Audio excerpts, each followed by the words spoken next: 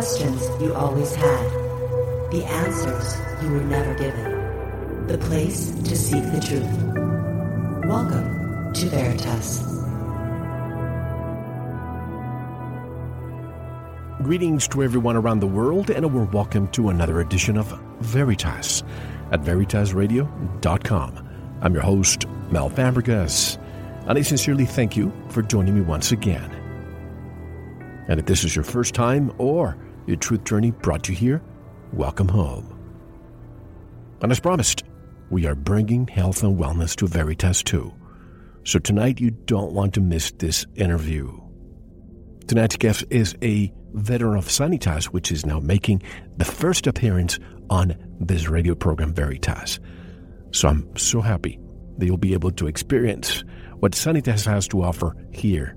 But if you want to listen to 3 seasons full of great information that will change your life, in addition to what you're going to be experiencing tonight, go to sanitasradio.com and become a member there so you can have access to 3 full seasons of great information.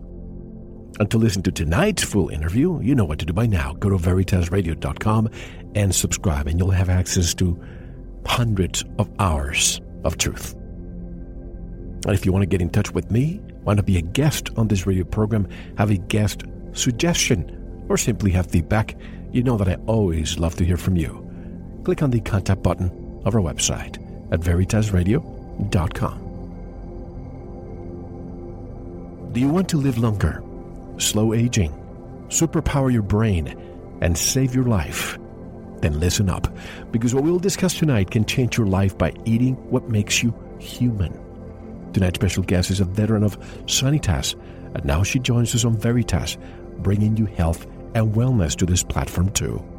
Nora Gedgaudas is a widely recognized expert on what is popularly referred to as the paleo diet, and is a highly successful, experienced nutritional consultant, speaker, and educator. Her popular podcasts are widely listened to on iTunes, along with numerous free articles and a location on the homepage. She maintains a private practice in Portland, Oregon, as both a board-certified nutritional consultant and a board-certified clinical neurofeedback specialist. She is the author of Primal Body, Primal Mind, and the new book, which is coming out, if it's not already out, which will be the focus of tonight's discussion, is titled Primal Fat Burner, Live Longer, Slow Aging, Superpower Your Brain, and Save Your Life with a high-fat, low-carb paleo diet. Nora's website is primalbody-primalmind.com, which is also linked on our website. Nora joins us from Portland, Oregon. Hello, Nora. Happy New Year, and thank you for joining me again. How are you? Yes, Happy New Year to you too, Mel, and it's such a pleasure and an honor to be back again. Likewise, and you are located in Snowmageddon right now. There's a lot of snow up there in Portland. In Portland, Oregon. My gosh, yeah, we're just not designed to handle this stuff out here. And I mean, being a former Minnesotan, it's very humbling to be in a place that where snow is a completely different experience. It's every bit as beautiful, but it seems like it's 100 times more treacherous here. So. And it can be dangerous, especially the people who are driving who are not used to that. But we have a new book. Down very, very steep, icy hills. Exactly. Yeah. Well, we have a new book, and we're always in search of a new diet, a new gimmick, something that will work fast. But most importantly, I think people forget to give credit to our ancestors and don't learn from them as we should. If we are here today, it's because those ancestors did something right, Nora. Were our ancestors persistent, searching for fat, what ultimately made us who we are today? Yes, absolutely. The term primal fat burner, it sounds like a weight loss book. And that certainly would be probably a side effect of this whole thing that many people would enjoy. But the point of this is the primal fat burner is a bit of a double entendre. It refers to adopting a fat-based metabolism versus fat-based fat-burning metabolism, I should say, as opposed to a sugar-burning metabolism, which is typical for the vast majority of people probably listening to this. And Quite a number of years ago, I spent some time in the high Arctic. I lived less than 500 miles from the North Pole for a whole summer with a family of wild wolves, and in the company of a world-famous wolf biologist by the name of Dr. L. David Meach. And I was there participating in behavioral research of these animals and, living on Ellesmere Island, very, very remotely. The closest human village was 350 miles south, but there were remnants of ancient Thule sites in this area that were thousands of years old, I noticed sitting there on the tundra looking at this, and this landscape really hadn't changed since before the last ice sheet covered North America. That wow, there really aren't any vegetables growing here. There's nothing really growing out of the ground for human beings to eat. That far north, there really weren't even any berries. And there was permafrost, so there's nothing you could grow other than, sedges and Arctic bellheather and Arctic willows and things like that, and lichens and mosses and such. But obviously, people were eating a diet that was based entirely on animal-based foods. And one of the interesting things, at the time I went up there, which was 1991, at that point, I was very health-oriented, but at the time I was sort of buying into the mainstream health paradigm, the idea that, dietary fat was a bad thing. We had to minimize that wherever possible. If you were going to eat meat, it should be the leanest meat possible. And, vegetables are really where it's at and all that kind of a thing.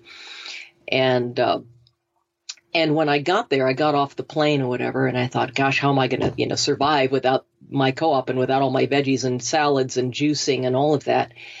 And I found that I cared not at all about any of that. The last thing on my mind when I got off the plane in this environment was a salad. What I became obsessed with, and it really inexplicably, was fat. And I craved fat constantly up there.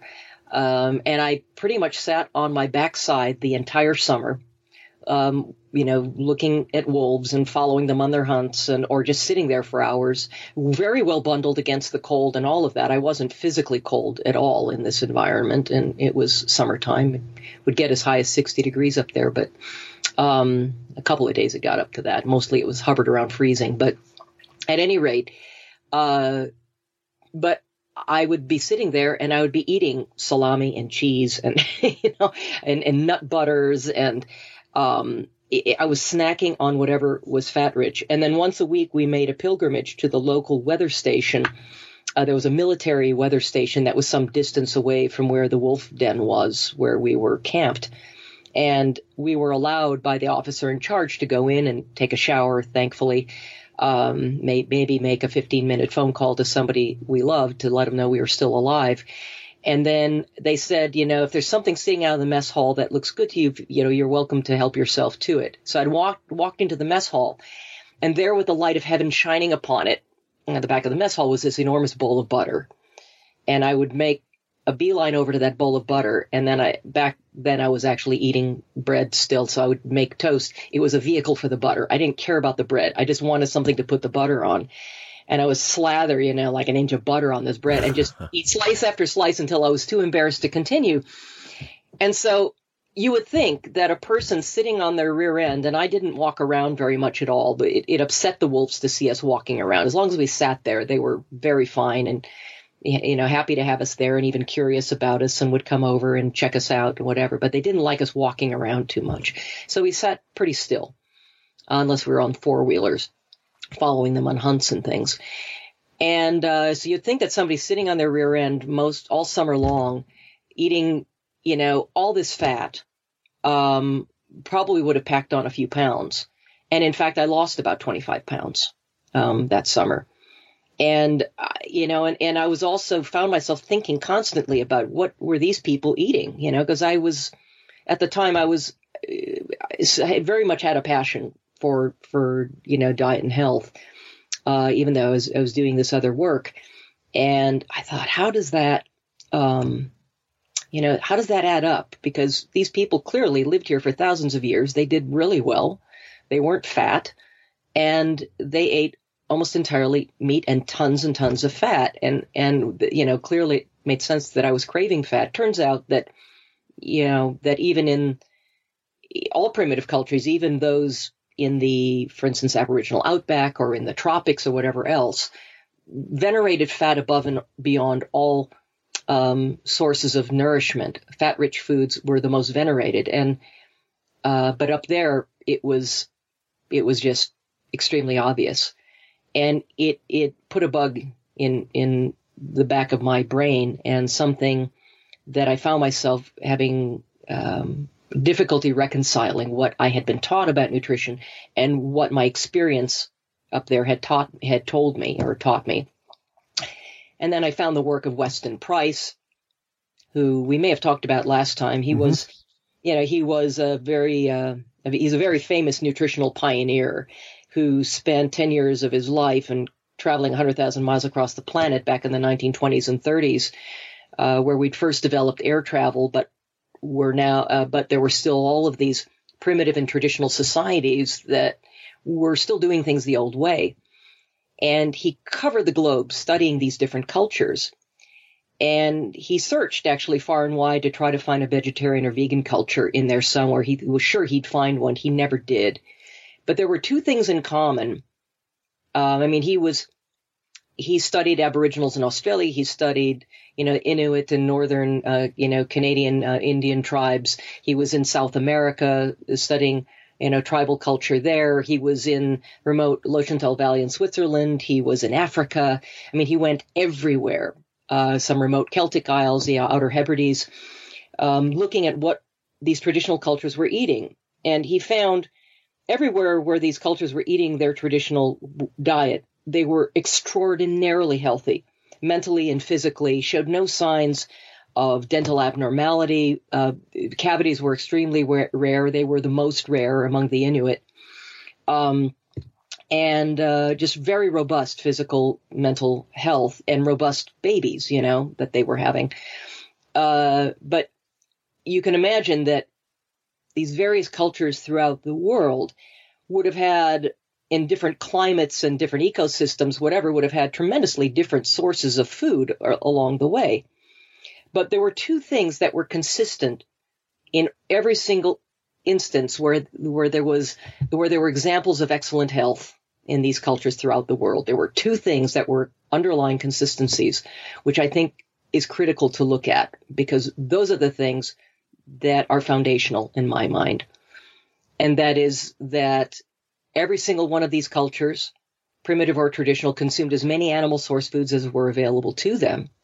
And the second thing that was consistent among all of them is that in every single instance, the single most venerated food, the most valued food in every single one of these cultures, and the most sacred foods, were the ones that were the most rich in fat and fat-soluble nutrients every time. And so what I came to realize is that this is what is foundational to our health. And the rest, all these other, foods and things that we may have consumed along the way and gotten away with, supplied our diet with mere nuances, we're supplemental, either to our benefit or to our detriment. And the degree to which we were healthy suggests to me that the most foundational aspects of our diet were most solidly in place, and they were able to compensate perhaps for the other things they may have consumed that may have been less beneficial, or perhaps even compromising in some way. But that as long as those foundations were intact, these cultures enjoyed robust health to one degree or another. And the Inuit almost impressed him the most of any culture. I think he was also especially impressed with the Aboriginal people. And it's sort of interesting. It's when you think of fat and the cold, it seems to make sense, right? Because fat being a fuel that we use to insulate us and keep us warm, right, and that we burn in our furnace in order to kind of keep our body temperature up, etc. Well, that makes sense. But fat was every bit as venerated, if not more so, in places like the Aboriginal outback. And Aboriginal hunters venerated fat above all things. And if they went out and they, say, killed a kangaroo, And they found, upon examining, the carcass of that kangaroo, that the animal was too lean and didn't have enough fat. They'd leave it out in the sun to rot and go find another one. That fat was what they hunted for. And this has apparently been a trend throughout our history. And it best explains the one thing that that characterizes us as humans more than any other thing, and that is our comparatively extremely large and sophisticated brain, and extremely rapid rate of encephalization that occurred during our evolutionary development that allowed for, the development of sophisticated executive function and, all the gray matter, the cerebral cortex that we have. Our brains are made of fat. They're constructed from the very fats that we supply them with what we choose to eat. And the two fatty acids that are most critical to human cognition are arachidonic acid, which is found exclusively in animal source foods, and docosahexaenoic acid, DHA. It's the most elongated form of omega-3, exclusively found in the human food supply in animal source foods. You can't get DHA from flax oil or chia seed oil or walnut oil or sachanichi oil or any of these other plant-based omega-3 fats. We can't use those. Our brain cannot use those. And the elongation process doesn't even happen to where we are able to generate any DHA or almost any at all from plant-based omega-3 fats. We have to get them from animal source foods. And if they're not in your diet, they are not in your brain. And the other thing that occurs at a very high percentage in the human brain that's also exclusive to animal source foods is cholesterol. I was going to ask you about cholesterol. 25% of all the cholesterol in the human body is in the brain, right? And it better be there. And if it's not, you've got some real problems. Is this why people who are under cholesterol-lowering medication seem to be lowering their IQs? Yeah, well, they're not just lowering their IQs. What they're doing is they're one of the very common side effects of these cholesterol-lowering medications can involve dementia-like symptoms. You cannot have healthy cognitive function or optimal cognitive function without the abundance of cholesterol in the brain. And of course, close to half the fat in the human brain is also saturated, and it needs to be, because saturated fats, by virtue of their molecular structure, are highly resistant to oxidation, right? It's, we're not refrigerated, right? So inside our body, where it's 98.6 degrees, imagine if you took a bowl of fish oil on a hot summer day where you didn't have air conditioning, it was 98.6 degrees in your house, and you put that out on your kitchen counter for a few hours, what that would do. Obviously, if you have something that can insulate that and protect it against oxidation and heat damage, then you're going to make much healthier use of these delicate polyunsaturated fats. And that's part of what saturated fat does. It protects these more delicate polyunsaturated fats that everybody says, oh, you're supposed to that's the only good kind of fat. Look, every natural source of fat, particularly those from animal source foods that have been fed a natural diet for them, in other words, totally pastured, totally grass-fed, all the fats present in meat like that are innately beneficial in some way. And we become conditioned to thinking about fat as one thing, when in fact it is many different things. In fact, there's not even one type of saturated fat. There are short chain saturated fats, medium chain saturated fats, and long chain saturated fats. And your body uses them in different ways. And some cannot be stored as body fat at all. Others are very and are typically very rapidly metabolized as energy directly, and will go into the portal blood to be converted to ketones or whatever, and then utilized that way. And then there are longer chain saturated fats that serve as cellular structural. Thank you for listening. To unlock the full 2-hour interview, including video formats, downloads, transcripts, exclusive articles, and more, subscribe to Veritas Plus now. Gain access to our entire archive dating back to 2008. Just click subscribe at veritasradio.com. Because you don't want to believe, you want to know. Subscribe now. To listen to the rest and all of our exclusive material, proceed to the Veritas Plus member section, or join the Veritas Plus family by subscribing. Click on the subscribe button at veritasradio.com. Don't forget to visit the Veritas store for focused life force energy. Get a 15-day free trial today, with no credit card required. And if you want to get in touch with Mel, want to be a guest on this radio program, have a guest suggestion, or have feedback, just click on the contact button on our website at veritasradio.com. Now, proceed to the Veritas Plus member section or subscribe to listen to the rest of the interview. You don't want to miss it. Because you don't want to believe, you want to know.